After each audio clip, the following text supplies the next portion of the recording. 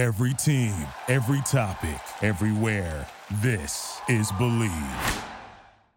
Can a pink locker room make a team see red? Was Lou Holtz the best coach at motivating his players? And is the half-shirt jersey coming back in style? Well, we get the skinny and more. It's time for the College Football Legends Podcast. The players. We're going to hit somebody and we're taking downfield for a touchdown. I guarantee you that. The coaches. No man is more important than the team. No coach is more important than the team. The plays. There goes Davis. Oh, my God. Davis is going to run it all the way back. And so much more. College Football Legends. Heroes come and go, but legends live forever. It's rare when one player suits up for an historic program, wins multiple awards on a talent-laden team, and is part of a legendary matchup under a decorated coach. That's why we believe in college football legends on the Believe Podcast Network. I'm Chris Smith, and we're back for part 2 of my interview with Chris Zorich, defensive tackle for the University of Notre Dame, winner of the UPI Lineman of the Year, 2-time consensus All-American, Lombardi Award winner, Orange Bowl defensive MVP, a member of the College Football Hall of Fame, the Walter Camp all-time All-American team, and a national champion. So let's pick up right there after the 1989 Fiesta Bowl, where Notre Dame crushed West Virginia 34-21. What was the celebration like after getting the Irish's first national title under Lou Holtz? So here's the amazing thing, right? So, I mean, we had on the field, it was great. You know, we cheered, everything was awesome. But then after that, when we got to the hotel, we had a mass. Oh. Like who does that, right? Like, the good boys at Notre Dame. Apparently, you know, we're like, what? But again, it was a team only mass, you know, no family members or anything. But it was one of those things where it made you, you know, understand why we fought for each other, right? It made you understand it. It kind of, and I'm not even Catholic, and I've had this wonderful experience at a Catholic institution, but it was that camaraderie. It was that being around your team, you know, here we had just had this amazing experience. You know, we're on the we're top of the game, and then we have a mass. Yep. I mean, it was so surreal. And then unfortunately after that, so one in January, when we got back to school, like mid-January to start classes again, we had found out that one of our teammates had a heart attack and passed away. Mm. And so, you know, it was like up and down, up emotion, all these amazing emotions. But again, and I'm saying this, and you know, hopefully you had a great college experience, and I'm sure that, you know, there's millions of other kids that are maybe not even involved in athletics that had a great experience. Yeah. But when you put all those together, it makes for an amazing 4 years of your life. Yeah. I mean, there were hard times. My mom passed away when I was in college, but it was the best 4 years of my life. And it was the best because I had a chance to be around guys I cared about, guys I loved. I mean, my best friend to this day was my roommate when I was in college. Wow. And so, you know, you meet these amazing people, you experience these amazing things, these ups and downs. And when you have that chance to be involved in a team atmosphere, and you've seen, you know, these great moments, and you've hit these lowest of the lows, but you're doing it together. That's something special. Yeah, and in a world of individual awards and me, it's wonderful to hear about team. And going into your junior year, you guys must have felt unstoppable going into your junior year. Oh, it was sick. I mean, and you know, it didn't help the fact that our practices were so hard that when we actually played on Sunday, it was more of a relief. So it was like, this is awesome. You know, this is a lot better. You know, the offense gets to rest when the defense is on the field, and the defense gets to rest when the offense is on the field. What? This is amazing. We didn't have any rest during practice, you know. So, you know, it was one of those cool things where, you know, because we had this momentum, because we had this confidence, you know, we felt that we were unbeatable. And, you know, that it stopped literally at a halt. And Holtz put this in one of his books, and it was the biggest mistake of his career at Notre Dame. It was the last game. It was the last game of the regular season for us. We're playing Miami in Miami. We had just beat them the year before, and we were down there, and we had all this confidence, everything else, and we kind of Well, they confronted us, and Holtz ran on the field, and he was like, "Get back, get back, get back." So when we got in the locker room, he like deflated all this emotion. It's like, if you guys fight, I'm going to leave the university. They're saying that we're too rough. And so he was going on and on and on. And we lost that killer attitude. Took the adrenaline out. Yeah. Exactly. And I mean, I was fine. I had a really good game. I wound up, getting a couple fights that I always do. I mean, that's my thing. But for, one person can't carry a whole team, and so you had other people who kind of, who took what he said to heart. And so they lost that edge. And he talked about it in one of his books. He just said he shouldn't have done it. But again, he was getting a lot of pressure from the school because we had gotten several fights. And, that wasn't what Notre Dame was about. Didn't want that reputation. People were, exactly. And people were talking about, Notre Dame is a bunch of thugs now. And what is Lou Holtz doing? He's getting these kids from the quote, end unquote, inner city. And this is not what Notre Dame is about. So it was just, he was going through a lot of stuff. But he didn't think, he thought, we had enough talent that we could probably match them, man for man, which we probably could, but we also needed that aggressive edge, and he kind of took that away from us. Yeah, but you did bounce back to knock off Eric Bieniemy and the very talented Colorado team in the Orange Bowl. What turned it around going into that game? Well, it was the fact that we hadn't lost before. We hadn't lost since the shock of losing. We had not only had we forgot about losing, but we knew that we weren't going to lose. And I don't care if you're going into you can go in and play a pro team, but if you have that much confidence that you really feel that you're going to win, chances are you are going to win.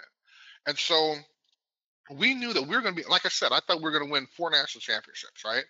And so, had we not lost that Miami game, we would have had 2 back-to-back.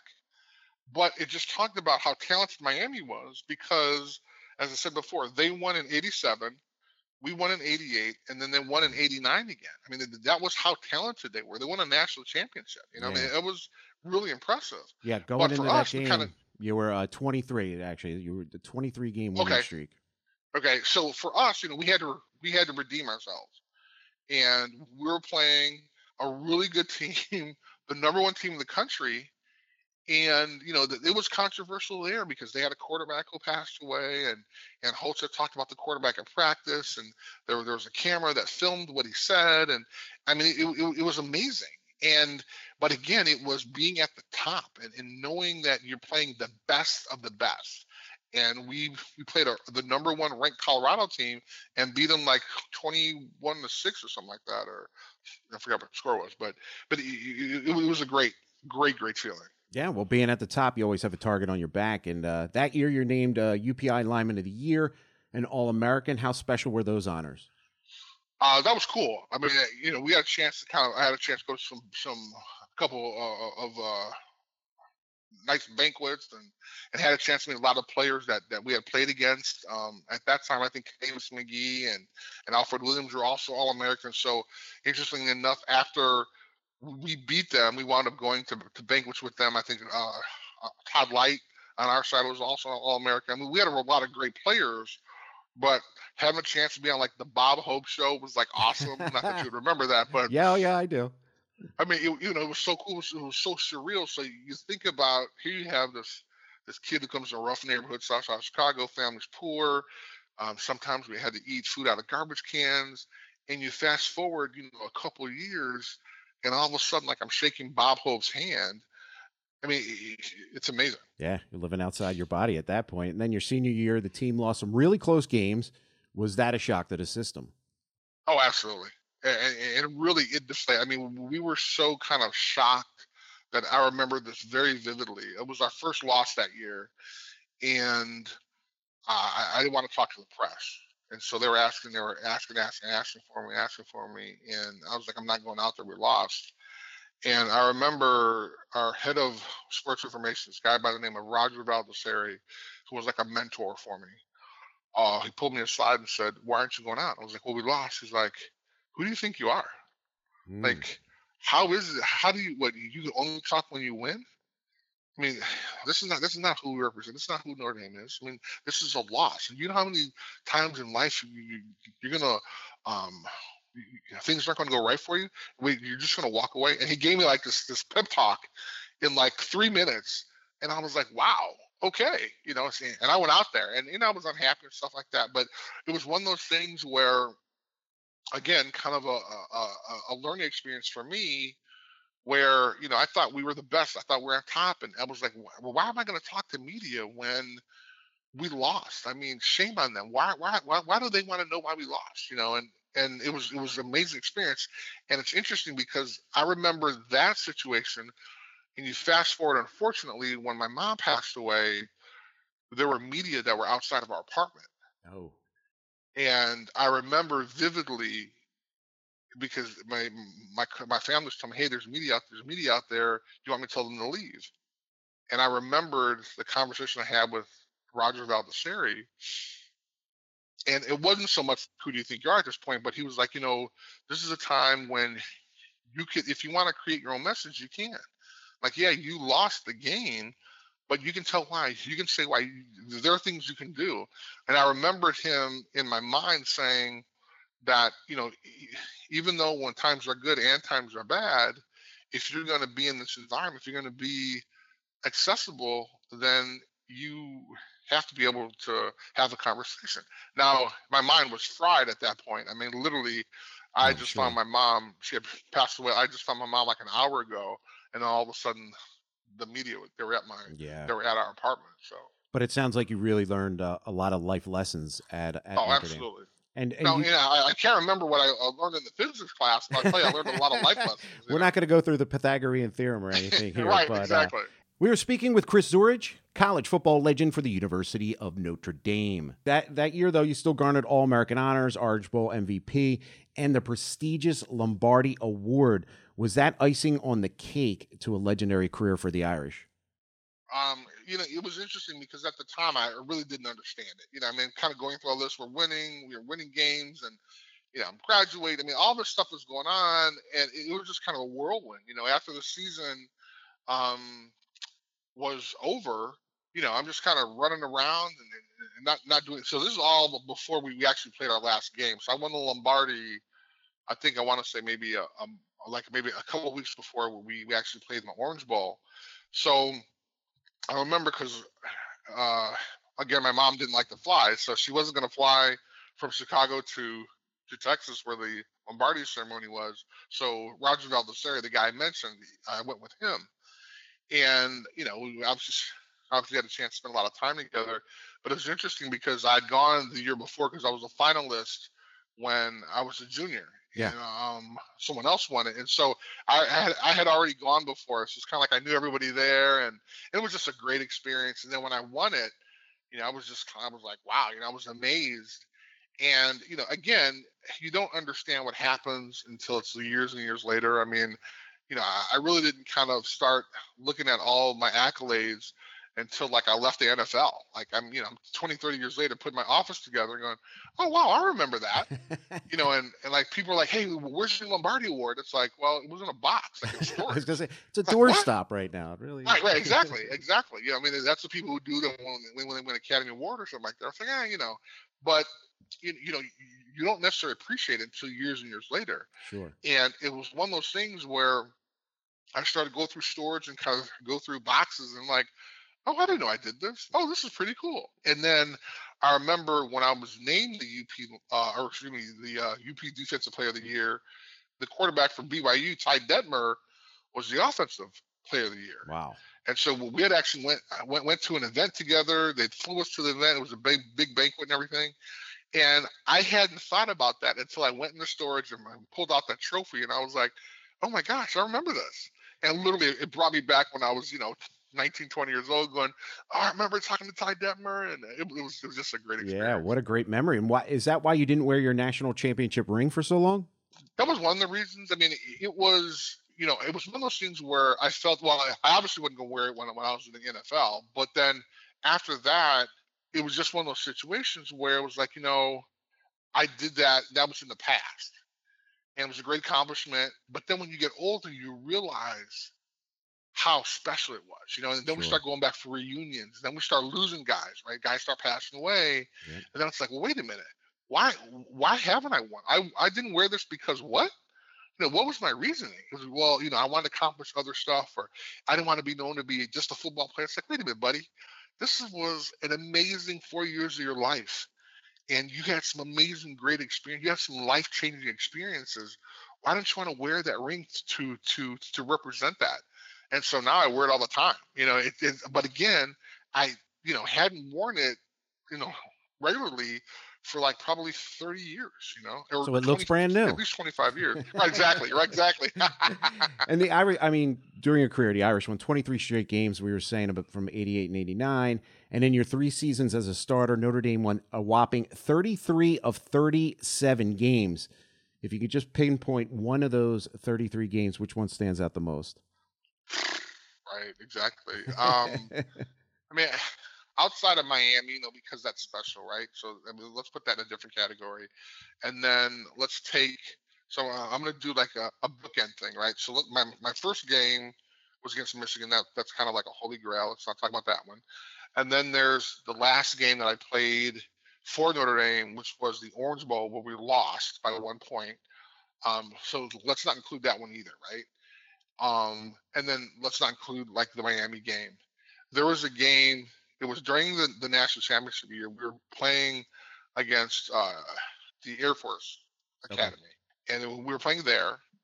And they have the whole thing about altitude, and so we had to get there early, and we went from the airport to the stadium. Did a walkthrough, kind of guys jogged around a little bit, and then we went back to the hotel. Normal day. I think I'm not sure if it was a night game or not, but went back, slept. Yeah, it was, and when we it got was back in late October. Okay. When we got back to the hotel, when we got back to the stadium to play the game, the locker room was pink. What? The whole locker room was pink. And Holtz was furious, right? He was like, what the hell? This is crazy. And so he's giving us a speech. We're all like, what is this? And I think it's a known fact that like Iowa, I think Iowa's away, the Iowa's locker room in the stadium for their opponent is pink, I think. And Holtz is furious. And in a speech, he says, you go to a hardware store. I want you to buy 10 cases of black spray paint, because after we're kicked their ass, we're going to paint their locker room black. We go nuts, right? We're going nuts, right? So we go out there, we beat them. We're coming in the locker room. Holtz has all these paint cans, all these spray paint cans in boxes. Guys are grabbing them, they're shaking them up, like, yeah. Holtz is like, wait a minute, hold on, wait a minute. Change his mind. This, of course, it's like, this is not the Notre Dame way, but here's the thing, like, and I've never talked about this. I would think. I mean, Holtz would be capable enough that he had the manager, because we were kind of getting lax, when we were playing Air Force, and we'd never lost to them. Sure. It was an important year, it was kind of later in the year, so he may thought that we were kind of being a little overconfident, and I wouldn't be surprised if he had the managers paint the locker room pink that night without us knowing it, without obviously Air Force knowing it, and then kind of doing this whole charade about black spray paint and everything else. But wow. It was crazy, man. Yeah, crazy. It sounds like Lou Holtz was a great coach, but also a nice psychological motivator. Oh, he was a phenomenal. I mean, and it's funny because the conversation that I had with him about the center from Michigan, he had that conversation with all the guys. Hey, so and so was saying this, or hey, do you think you're really capable of it? He told Pat Terrell that he would never play at Notre Dame. Never play receiver. He told Stan Smigala that he needed to transfer, and Stan wound up winning. He wound up starting for 2 years for Notre Dame. So it's amazing. Wow. And no Notre Dame team, not even Newt Rodney's team, won 23 in a row. What are the best fan reactions you get from those 88 and 89 teams? Well, unfortunately, it helps that they haven't won any. I was just going to say, and you're the last team to win the national championship. And it's bad though, because it's like we joke around, and it's not funny again, because we felt that we were going to win every year, so we knew how it was to feel, how it felt to win. But now it's like, guys, you need to come on. But then it's funny because when they are undefeated, like there'll be a couple phone calls going around going, hey man, are they about to win? Are they about to win? Like in 2012, when Notre Dame was undefeated and they were going to play, they played Alabama. Yeah. Oh yeah. Guys on the phone, hey man, we're going to lose. And then as soon as we lost, somebody sent like a tweet or something like that with an emoji with like the champagne bottle being popped. It's like just like Shula's Dolphins, then, right? Right, exactly. You're in that club. right. But it's a sad club because it's like, I mean, it's been 30 years. Yeah. And it's like, of course, you want them to win. Of course. I mean, this program was once like the premier, the top program in the country. And they've obviously had undefeated seasons, since then, and they've done really well, but they haven't had a chance to kind of compete or win the national championship. And so, and I think if you look at Brian Kelly's record now, it may even be one of the highest percentages of coaches at Notre Dame, but he hasn't had that national championship title. Sure, it just goes to show you how tough it is to get to the top of the mountain of college football. Right, and again, so imagine, but that now, right? But back then you didn't. You just assumed it was going to happen every year for you because you guys were that good. But you realize that it doesn't. So that's why I admire teams that have won it 2 or 3 times in a row. Like that's amazing. I think how tough it is. Done it, and I'm oh my God, it's amazing. Yep, and you play with a lot of NFL talent at Notre Dame. And you end up getting drafted by your hometown Chicago Bears in the 91 draft. How surreal was that? That was absolutely amazing because my mom and I were both Bear fans when I was growing up. And my senior year in high school, Mike Ditka was the speaker at an all-state banquet that I attended. And my mom and I got to the event early. And Mike Ditka was in the lobby, kind of hanging out. My mom was like, hey, there's Mike Ditka. I'm like, yeah. She's like, go say hi. I'm like, what? I'm 18 years old. I'm like, there's probably 17. I'm like, absolutely not. She's like, well, I'm going to go. And I'm like pulling on my mom and she goes. Please, I'm like, oh my God. And of course, a couple minutes later, my mom was like, come here. And I'm like, oh my God. So he's like, hey, Chris, how you doing? Blah, blah, blah. My mom tells me, your mom tells me that, you're an all-state player in Chicago or Illinois, blah, blah, blah. And somehow I worked up the nerve and it was crazy. But I was just like, coach, in 4 years, can you please remember my name? Because I would love playing for the Bears. Now, granted, he didn't remember that conversation, but it was just so surreal that comes full circle. On draft day, exactly. I get drafted by the Bears. I mean, that was just an amazing experience. Yeah, and so, going back a little bit to some of your awards that happened a little later on in 2007, you're inducted into the College Football Hall of Fame. Not only were you the youngest player to be inducted at the time, you were only the 3rd defensive lineman from a tradition-rich Notre Dame to be enshrined. Tell us about that special experience. Yeah, that's just, I mean, when you think about like the great defensive players they've had, I mean, Alan Page and yes. I mean, these are individuals that have like created what college football is about, and so the idea that you have a chance to like be now part of the legends, of Notre Dame is just amazing because, when I showed up there as a freshman linebacker in 1987, weighing 220 pounds, not thinking I was ever going to play college football, and then being inducted into the College Football Hall of Fame. I mean, that's just this surreal experience. But, it just goes to show you what hard work and dedication can do. But again, when it happens later, it's so much more, it means so much more, right? Because, the one thing I would tell an 18 or 17-year-old Chris Zorich is you have to enjoy every moment. You have to enjoy what you're doing, because if you don't, then it's not going to be as fun and as exciting. Because I'll tell you now, I mean, because winning was expected of us, there's a lot of pressure, and we had fun. Yeah. But we didn't understand what we had, what you were achieving at the time. Exactly. And I would just tell a younger me just to enjoy every moment, because yeah, you're winning now, but it's not going to happen forever. You guys aren't going to win back-to-back national championships. You're going to lose games your senior year. So you should enjoy this right now because it's not going to get any better than this. You're on the top of college football. Enjoy every second of it. Yeah. Well, you had a couple other special moments. A couple years later, actually in 2009, you're inducted into the FedEx Orange Bowl Hall of Fame. That was cool. Yeah, and 2019, you're named to the Walter Camp All-Time. That is the all-time All-American team.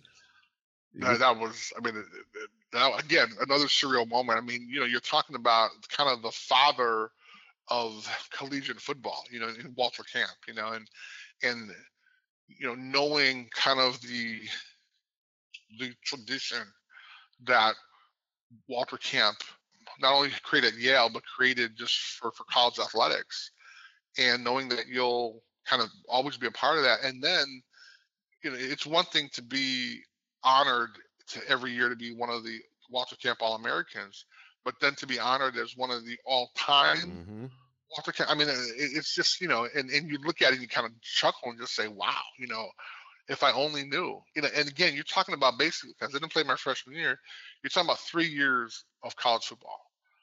And I remember a lot of it, but I remember, a lot of the pressure, I remember,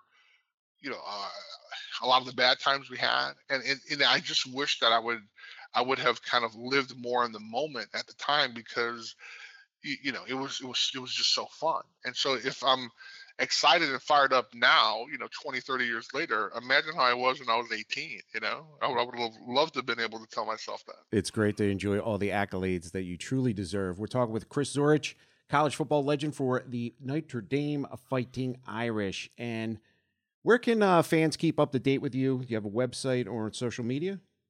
Actually, I am. So, it's kind of funny that you mentioned that. So, you can just kind of check out my YouTube page at Chris Zorich 50, but you can also check me out on Facebook Live, because every Saturday, 7 o'clock Central Time, 8 o'clock Eastern Time, I'm actually doing a podcast. It's called the Zorich Podcast, and right now, and I just started it. I'm actually have the opportunity. It's a really fun time. We actually interviewed some really great players in the beginning. We interviewed Tony Rice, our great quarterback who won the national championship, some other guys, and it's great because I go a little bit beyond the X's and O's. So, I want people to know these guys how I know them.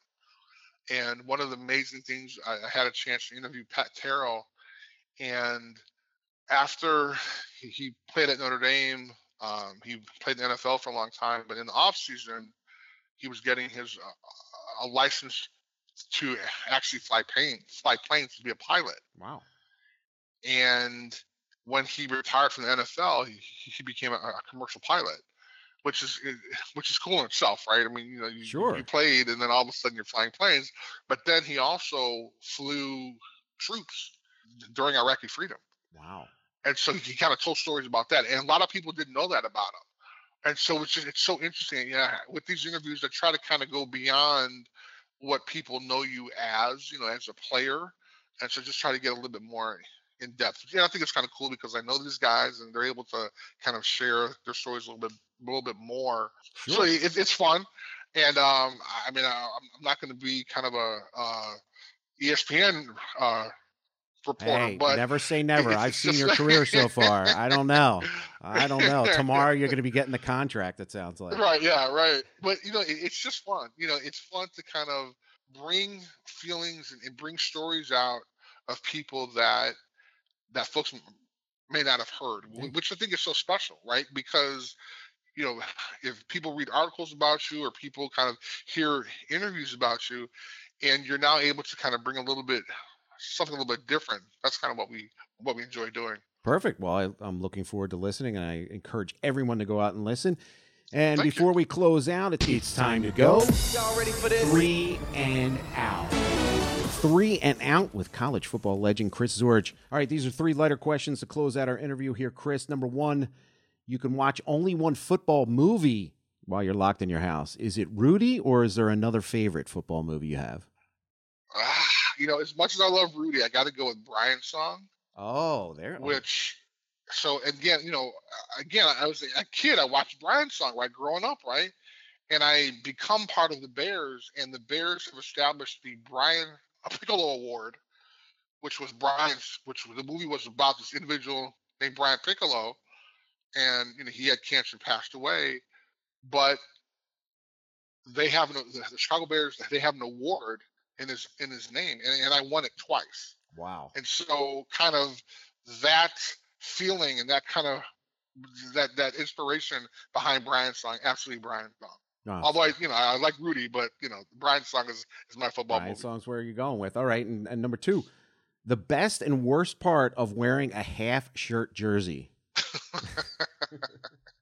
Well, first thing, I got to pause. I got to kind of tell you what happened, why I was wearing it. All right. And it wasn't that I wanted to be different, not at all. But we had these. So when I got to Notre Dame, we had these old school jerseys, like they were like wool, okay. And I'm sure they were used back in the Rocky days or something like that. But that's what we practiced in, and it was too hot for me because I get hot really quick. I sweat all the time. So I wound up cutting it in half, and the next day, so I practiced in it. The next day I went in my locker to go to practice again, and the jersey wasn't there, and I was like, what happened? So I went around asking the managers, like, no, we didn't get your jersey. Like, well, where is it? You got to ask the equipment manager. So I go to him, he's like, you owe me $75. I'm like, what? He was like, you defaced your jersey, you cut it up, you got to give me $75. And it's like 5 minutes before practice. I'm like, okay, there's no way.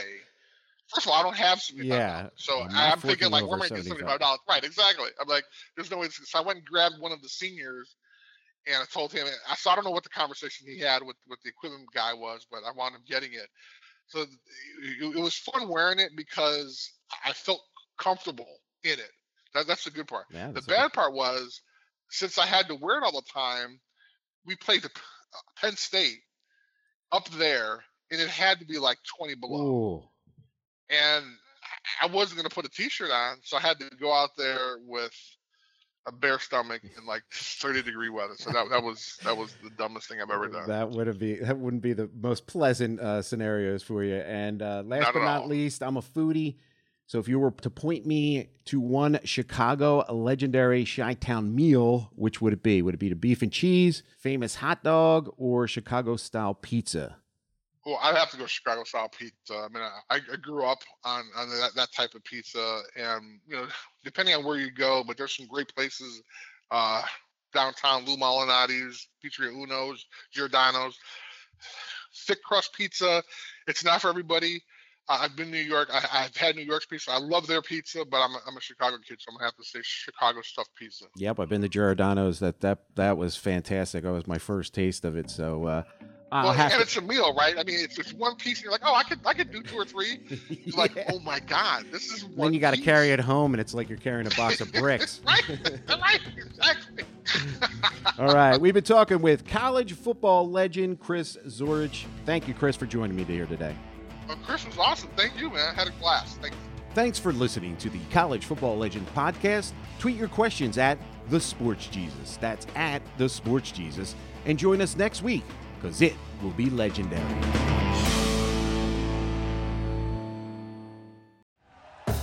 Thank you for listening to Believe. You can show support to your host by subscribing to the show and giving us a 5-star rating on your preferred platform. Check us out at Believe.com and search for BLEAV on YouTube.